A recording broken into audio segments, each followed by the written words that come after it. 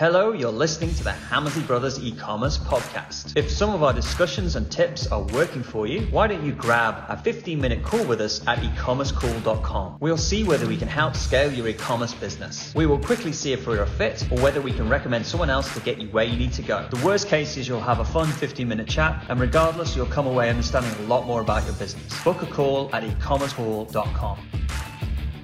Hello and welcome to the Hammersley Brothers e-commerce podcast.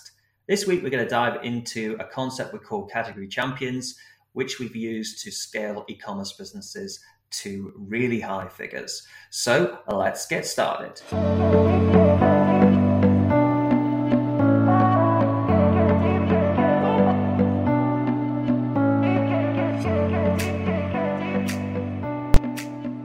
Hello, Ian. How are you? Well, I'm okay. Good. Why have you started in such a somber way? Well, it's because I think we should start again. Normally, Recently you've been starting and I've been, so therefore you didn't know we were starting there, did you? Should we start again? No, let's just carry on. All right. Professionals. Yeah. We're just talking about how someone's booked you to talk. Some crazy person. And you just thought it was a normal keynote speech, and then you realised that the other people are like really famous, like Andy Murray and all sorts of people. Steve Bartlett. Yeah. We're in London, which is we're gonna have to up our game. Yeah, you're just gonna rock up and kind of go, I better prep for this one. It's like, yeah. Is this a mistake? That you should open with that. Is it? Is this the right place? Because I seem to be surrounded by people who are billionaires. Yeah. I know. Interesting. Yeah. We'll let you know more about it when it comes. When I know it's because you talk to the people, Ian. That's it. You talk to the people. Yeah, we're in touch. Yeah. We're real e-commerce. Anyway, what do you want to prattle on about today? Right. Okay. So we were talking about the concept, and it's interesting because we like to talk about things that we're using in our everyday world that come up, and there's so often things that come up. One of the things that's been coming up, we talked about it in the past, but it's a concept called category champions. And the reason why we called it category champions is because I remember back in the days, years and years and years ago, we were chatting to a big retail giant, supermarket chain, and they said, well, we have category champions, and we have somebody who looks after biscuits, and we have somebody who looks after wine, and we have somebody who looks after vegetables, and they have their own categories, and they're responsible for forecasting, buying, sell-through, merchandising, margins, etc., etc. And they're almost like being run as separate little mini businesses, under the umbrella of the supermarket chain, and it was always stuck with me because anyway, category champions. So it's always struck me that people don't naturally do this in e-commerce. So they might have very different categories, and they treat them all the same. And you can get away with this for so long. If you're doing 1 million and a couple of million online, to be honest, you probably shouldn't be worrying about category champions at all.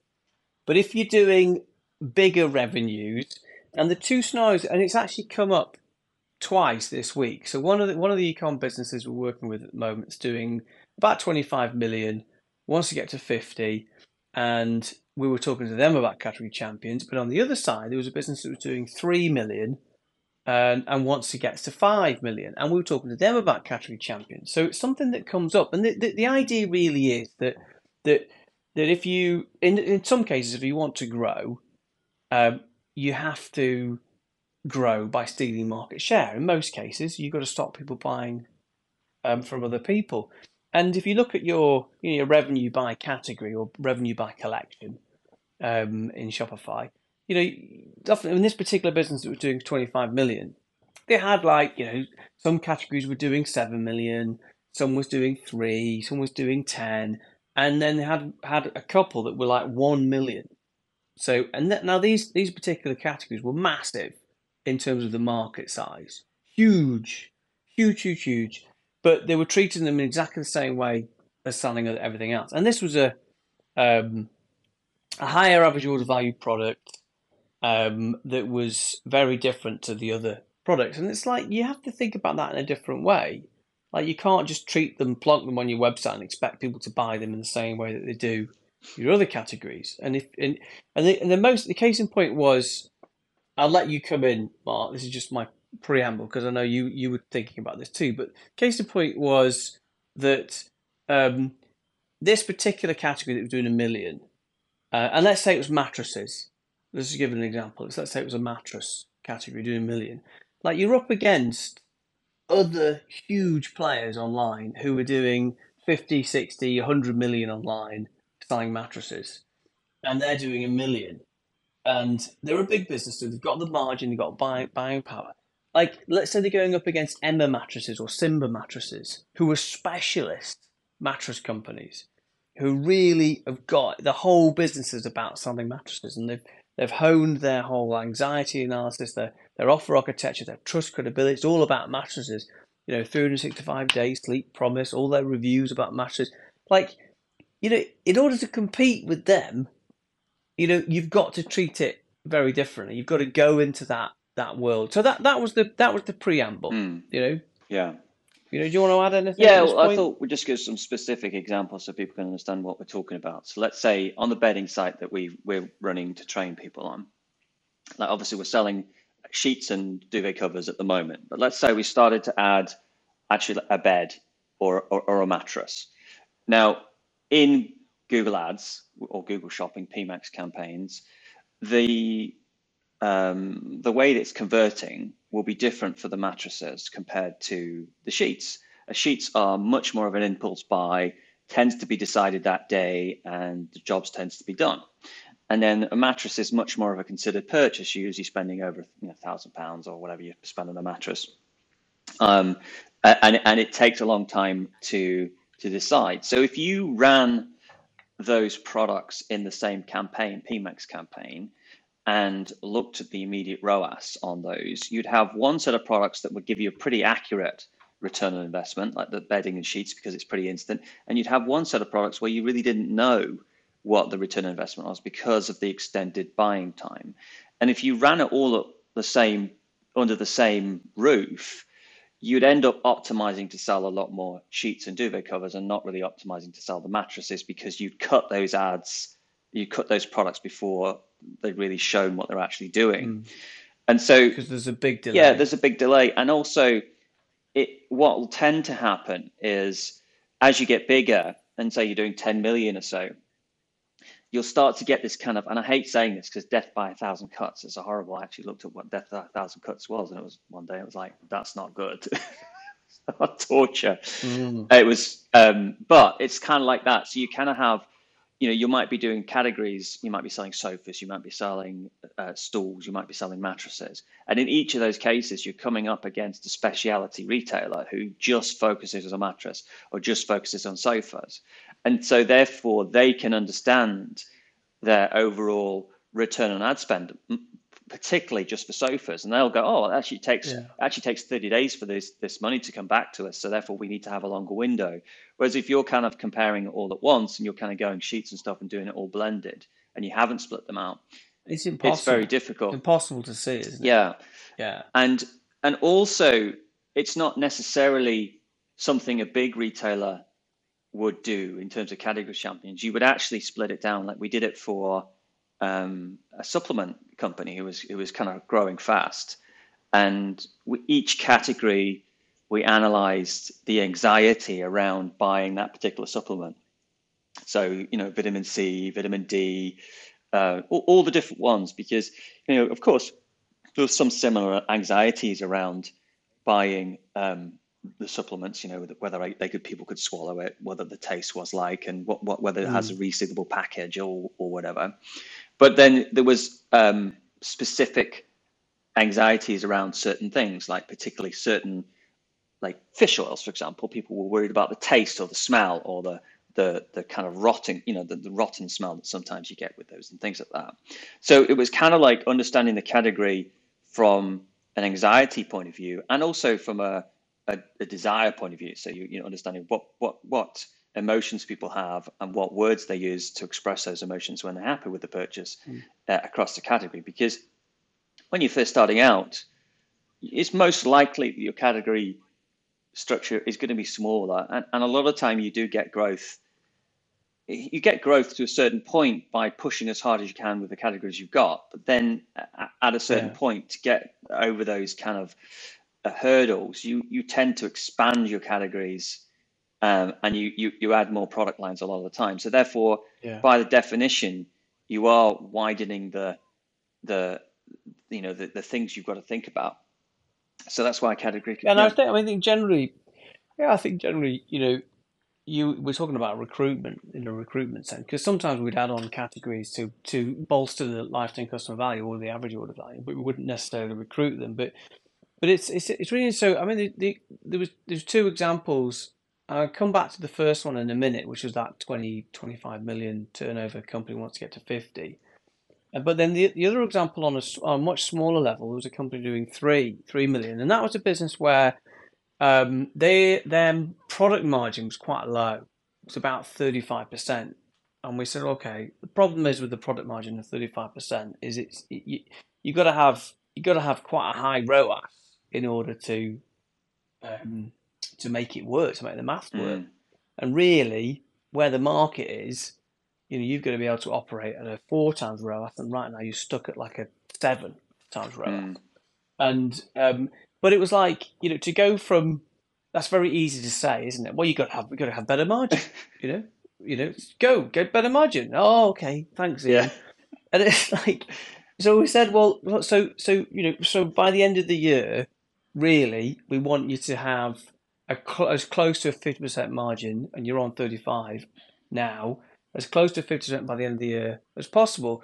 So, but you can't just go and add. In this particular case, they couldn't anyway. They couldn't just put the prices up. They couldn't just do, say, get margin elsewhere. So it came from, well, let's look at some categories we can add.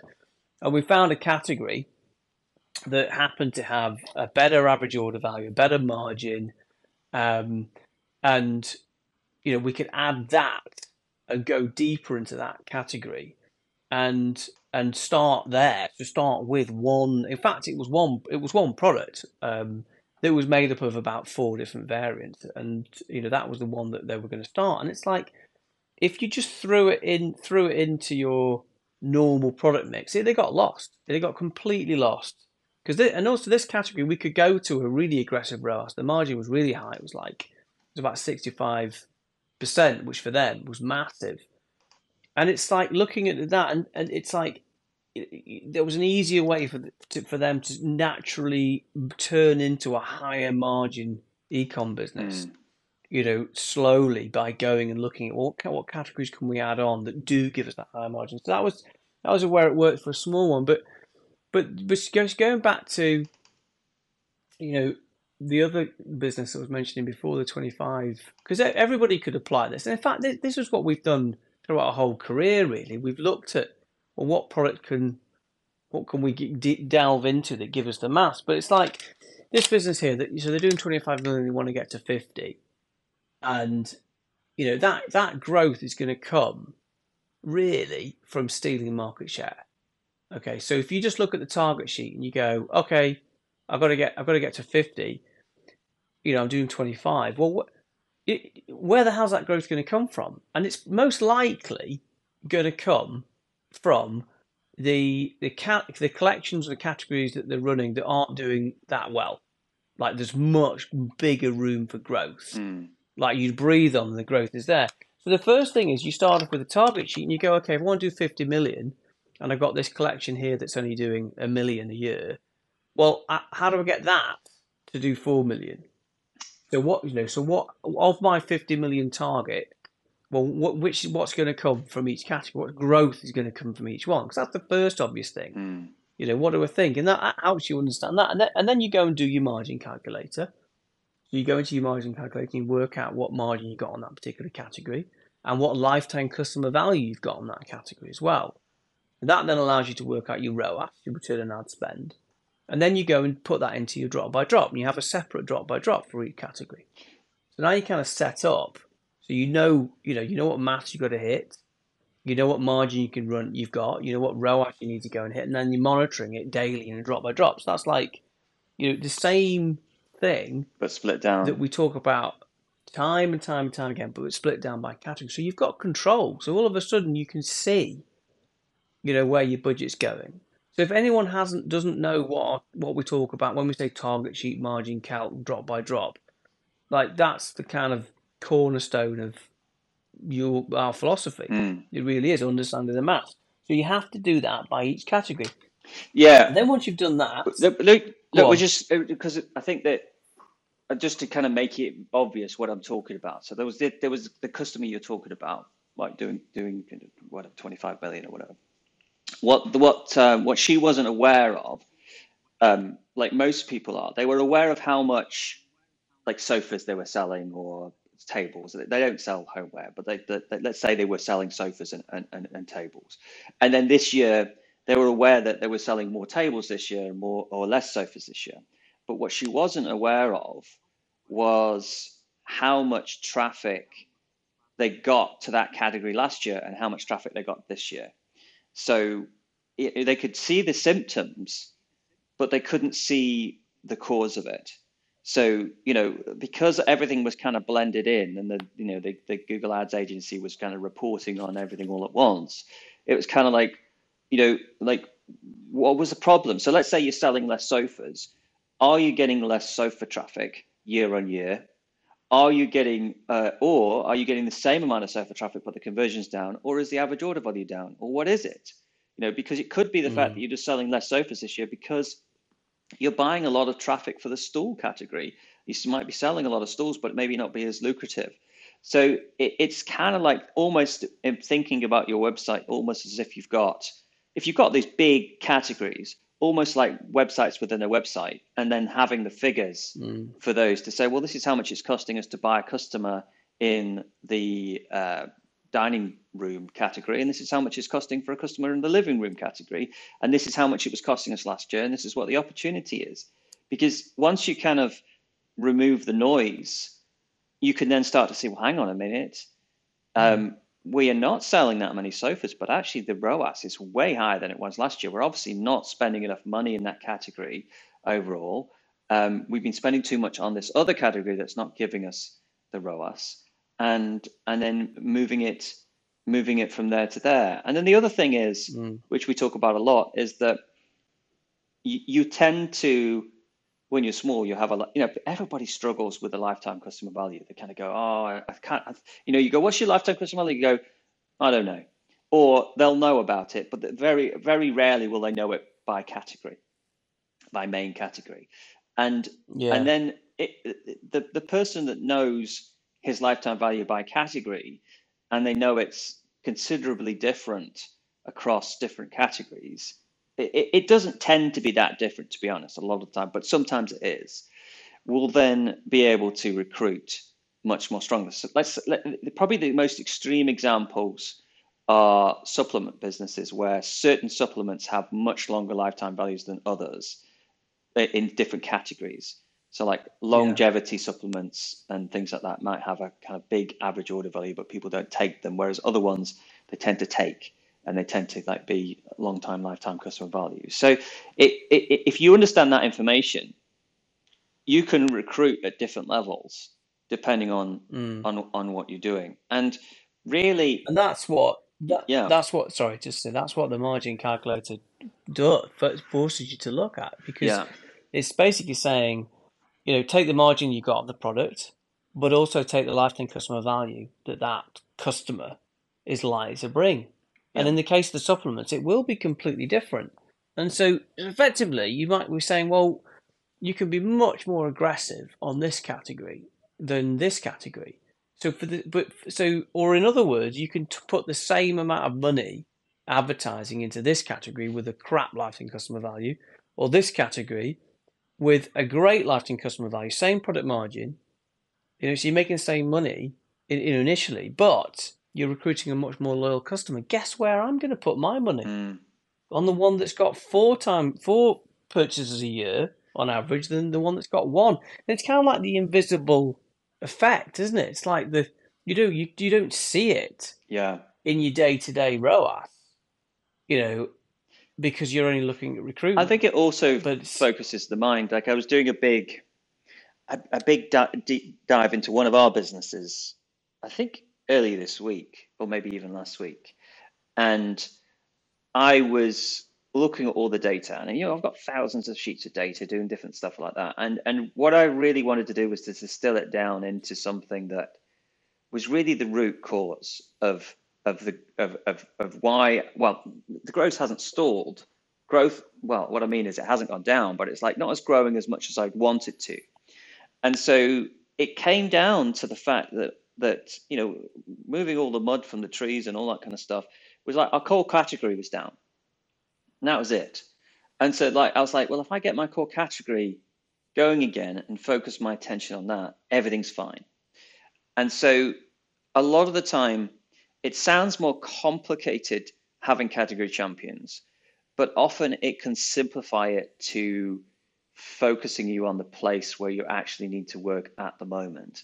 Let's say you've got that store doing furniture across thing. You go, well, the reason we're down this year, now I look at it, is our core category, which has always been dining room tables, is down by 20%. If we fix that, that fixes the whole business. Like it's that kind of conversation that you want to be able to have with yourself that allows you to kind of come in and laser focus on one thing rather than thinking, oh, good hell, there's so many things I've got to do. I've got to go and get that category going, and I've got to do this category and everything. It's well, like, it's like your biggest bang for your buck, because you can go and look at the whole thing. But you know what? It's also having a category champion methodology is great for what we've just said, which is about traffic and understanding what your ROAS needs to be. But it's also really good for understanding what the customers want and what they're anxious about. So take, for example, the original one I was talking about, which was mattresses. You've got a business maybe that's doing £1 million worth of mattresses a year, or $1 million worth of mattresses, and you go, well, the anxiety and the job to be done for a customer buying mattresses is so different to somebody buying a cushion, or a table lamp. But unless you get into that mindset, you're gonna treat it the same. So it's like you would do what Mark and I call the anxiety analysis. Basically, anxiety analysis is going looking at competitor reviews and going looking at what they like. When people rave about the review, get really good, 5-star, you tend to find that they're talking about the job to be done. Like, oh my God, it's so comfy, so amazing. Oh, my back is now magically cured. It's a wonderful experience. I love it. It's incredible, so soft, so beautiful. That's the job to be done. yeah, That's what people want, and that allows you to set the copy and the tone and pull out elevated quotes. And then what they moan about tends to be what they're anxious about. So when you get really bad reviews, it tends to be, things like, well, in this case, it might be delivery was horrific, or just quality, the colour isn't the same, or it's itchy, or it's scratchy, or it's just nowhere near as soft as I thought it was going to be. Like you start to figure out what they're worried about, and then you can start to de-risk it. You can start to tweak your returns policy and your guarantees. And so you do that, but also you go out into the market too, and you go, well, who would we be competing against? Who is stealing market share? What is their offer architecture? What are their price points? What's their return policy? What's their guarantees? What trust and credibility have they got? And you go, well, we've got to beat them. yeah, how are they fixing it? You've got to beat them. So yeah, and that really is the only way. You can if you're lucky enough to be listening to this and you've got an e-com business with like one product or the same product, which is very, very rare. Most people will have a collection of things that they've built on over time, in an area, so if it might be, photo gifts, and they'll have other little categories within it, and there'll be some that are doing better than others. And we're all in the same boat. I mean, look at the the demo store that we've got. We've already started to add multiple categories on. and they all have wildly different average order values, and they'll have massively different lifetime customer values. We assume Yeah. different margins. Here's also You know, here's also something to think about is that is once you split the categories out, is to understand what categories you have and what you want. And you're I just did some work on somebody you're going to be talking to soon, and she sells like kind of sporting equipment. And there's another one who sells fashion accessories. And like she had some categories, and she's got this main business with a very high lifetime customer value because she's got a very good way of following up with people. And then she got this another category that was selling something like cat collars or something like that. And it was something that sold, but it didn't. Those buyers never crossed over into her main business. And so effectively, yeah, sure, you're making a little bit of profit on those, but there was no crossover, and it was not helping the main categories. So you have to be careful sometimes when you add categories that are effectively noise to the business. And I think that like the sports equipment company we're talking to, she has got lots of products, but some of them are very small, and some of them aren't necessarily leading to the other purchases. So, like for example, let's make something. Let's say it's a tennis. She's making tennis equipment, and it's tennis racket, and she's got grips, and she's got different stuff, and maybe she's got something that a little bag that holds tennis balls. But people are buying those bags because they're nice bags and they can use them for everything. Now, those bags aren't leading into her lifetime customer value, and therefore, if it's not doing a certain amount of revenue and not driving profit and not driving lifetime customer value, they are probably a distraction against all the other stuff. So what you want your categories to do is to lead to a similar goal. Like when we say having a website of categories, almost like running separate businesses within it, there still needs to be synergy between those categories where one buyer could potentially buy or would most likely buy from another category, because that's when the business kind of sings together. Now, of course, they're not always going to do that. Like if you've got a supplement business, someone buying vitamin C is not always going to buy vitamin D, but they quite likely will, because it's the same kind of thing that they would be buying. Whereas if you're selling a dog collar and a handbag, very difficult for you to upsell a handbag to someone who buys a dog collar or a cat collar, because and actually, that's not. I mean, obviously, that's an extreme example, but in that case, the worst case scenario, really, in that scenario, is that the Google ads and all the recruitment budget is going to go straight to the dog collar. yeah, And what that's going to do is it's going to use all the budget up, and it's going to recruit a customer for a product that has crap margin. Well, I don't know, lower average order value and lower lifetime customer value. So you're basically going to really cannibalize, the core new customer recruitment. there's also a Which is the danger. There's also handbags. a danger is in that if you are looking at the business as a whole and going, we've got a lifetime customer value of £800 or $800 or whatever it is, and then you start selling dog collars, you're going to be sitting pretty and thinking, oh, I'm going to have a lifetime customer of 800. But because you're selling dog collars, that's going to massively come down. And you're basing your whole business around the fact you've got a lifetime value of 800. And then suddenly you realize, I'm not going to get 800 out of these dog collar buys. You've got to be very careful if you introduce a category that it doesn't affect your main metrics in the right, unless you kind of segment off to the side and say, like, I've taken those out.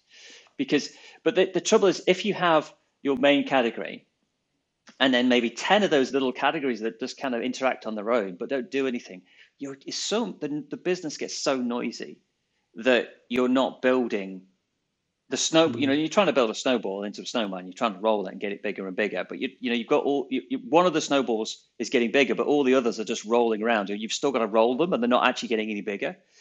And you see what I mean? It doesn't work. Well, I remember. I mean, one of the fastest ways to turn around an e-com business that is struggling to recruit customers, or that's hit the ROAS that they can't grow anymore. The fastest thing to do is go in and move the budgets around. So you can you don't have to put all your products in your Google Shopping feed. You don't have to bid on everything. Some of them could be retention products. Some of them could be recruitment that you do. And you can just move budgets around, to products that either have a better lifetime customer value, or a better margin. I think the other thing I was also say about categories too, and it goes back to our demo store, where we realised that we had got way too much choice in one category, and we went to the trade show, and our business partner got quite excited and was starting to go and buy, thinking that we needed to add more choice within that collection, or that we already had. So we had a collection, and we maybe had, like, I don't know, 40 different pieces in that collection, which was already quite a lot. And the thought was that, if we add 80 different pieces, I mean, I'm massively simplifying it, dramatizing it, but the thought was, if we add another 40, so we've got 80 pieces in the collection, it's going to double sales. And it wasn't. It would have just meant we've got loads of stock on the shelf that we can't sell. We already had enough choice in that, and the way to grow was not to increase the choice in that collection. It was to add another complementary category on top. And just calling out anybody, we did that for calling out anybody on this podcast who likes terracotta sheets, you're welcome to come and buy them from us. Yeah. When he got those, I was like, why have you bought those in that Well, colour? we do realise, it hasn't, oddly, people all want white or grey sheets. Yeah. Mainly white. They want a selection They don't within want the main terracotta selection. Like, or turquoise. I've been using this analogy recently a lot. It's like, think about a river and the way it flows. In the middle, it flows fast. On the edges, it gets quite stagnant and quite slow. And, with bedding, you want to have a wide selection of white sheets and a wide selection of grey sheets, but you don't want to have many of the corner things, because they don't move. Yeah. That's kind of where you want to be. So exactly. So in this scenario here, it isn't. The answer was not to grow the complexity. It was add on. So, like, duvet covers and pillows was a natural one, and things like that, because it's going to add. We can bundle those together. We can get our average order value up. We can recruit harder, and we can also get the lifetime customer value up, because we've now got something else to sell the people that bought the bedding sheets. So it's just thinking about it like that as well. But now going into duvets and pillows, now we'll be competing against other people. So who's big and who's dominant, who's playing hard in that space. That gives us our price points, our offer architecture, our ads copy, our return policy. And if you go into duvets, you go, well, do we want to sell these on the front end, or are these products we're just going to sell to existing customers? Because do we need to make them work? Is this a back end product, or is this a front end product? Yeah, it could purely be a retention piece, to do it, and we're not going to recruit at all. But I think from our perspective, most of the time, and certainly in our own e-com brands, we are not, and they've never really been revolutionary in our approach to our own e-com businesses. We have simply gone into the market and gone, we can disrupt this market here, because we've seen a little gap. We've never really gone in and gone, we are going to, massively be at the forefront of this new pioneering way of retailing. We've just gone in and gone, there's a little gap there. We can see they're doing it this way, and we can go in and nudge the offer architecture, nudge the trust and credibility, do better at the average order value, do better at lifetime customer value, and therefore we win and we grow.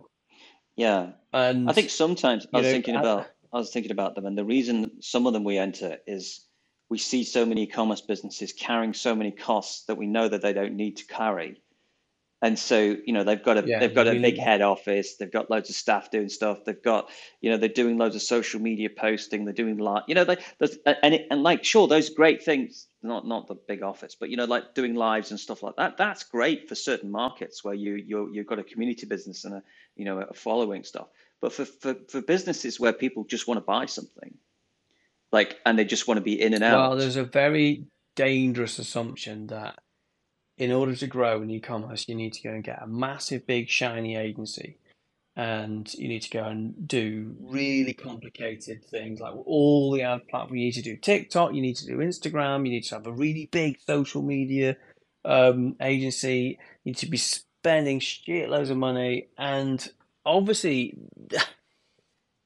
we treat them very, very lean.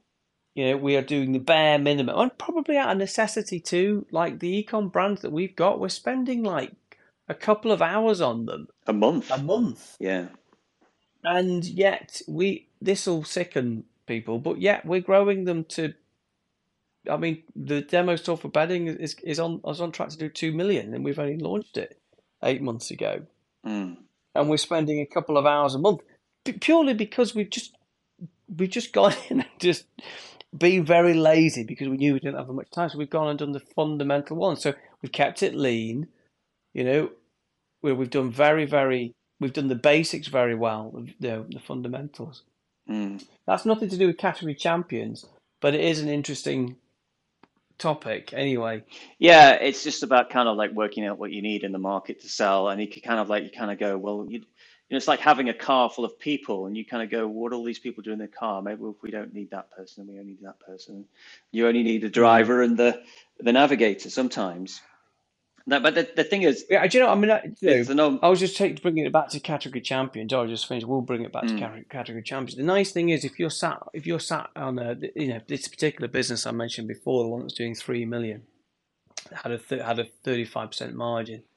We literally went, well, we're covering all of our costs. We're covering all the fixed costs. And if we go and get this category here and bring that in, and we go and recruit on that, we can actually be really great. We haven't got loads of costs. Let's not saddle that with loads of overheads of the business. Let's just keep that really lean. That's kind of money on top. It was kind of pure profit because we paid for all the. There was another way of looking at it. So you can be disruptive. But I would say going back to the fundamental reason why I was talking about keeping it lean is and being disruptive and trying to grow by stealing market share is you can do that. And you can do it with your categories, but you'd have to go in eyes wide open and go, right, why would people buy from me? Why would they buy a mattress from me when they can buy it from Emma Mattress or Simba mattresses who've got loads of trust and credibility already? They've got an amazing offer. They've got a 365-day sleep-free trial. Why would they buy from me? You've got to figure that out. Yeah. Before. Sorry, you were going to say something? Interrupted you? No, I wasn't. If I was, it's gone. To be honest. Has it? Yeah. Yeah. And on that intellectual note, we should finish. Yeah. It's a day off here. It's Anzac Day. I'm not supposed to be working in the morning. Making me work. What's Anzac Day? Anzac Day is what you have in the UK. It's the not Red Nose Day. That's completely opposite. The Red Poppy Day. What's it called? Remembrance Day. Oh yes. I saw that on the news. Oh, that's good. Good. Excellent. So okay. Category champions, guys, get it sorted. Category champions. Okay. Awesome. Bye. Cheerio. Thank you very much.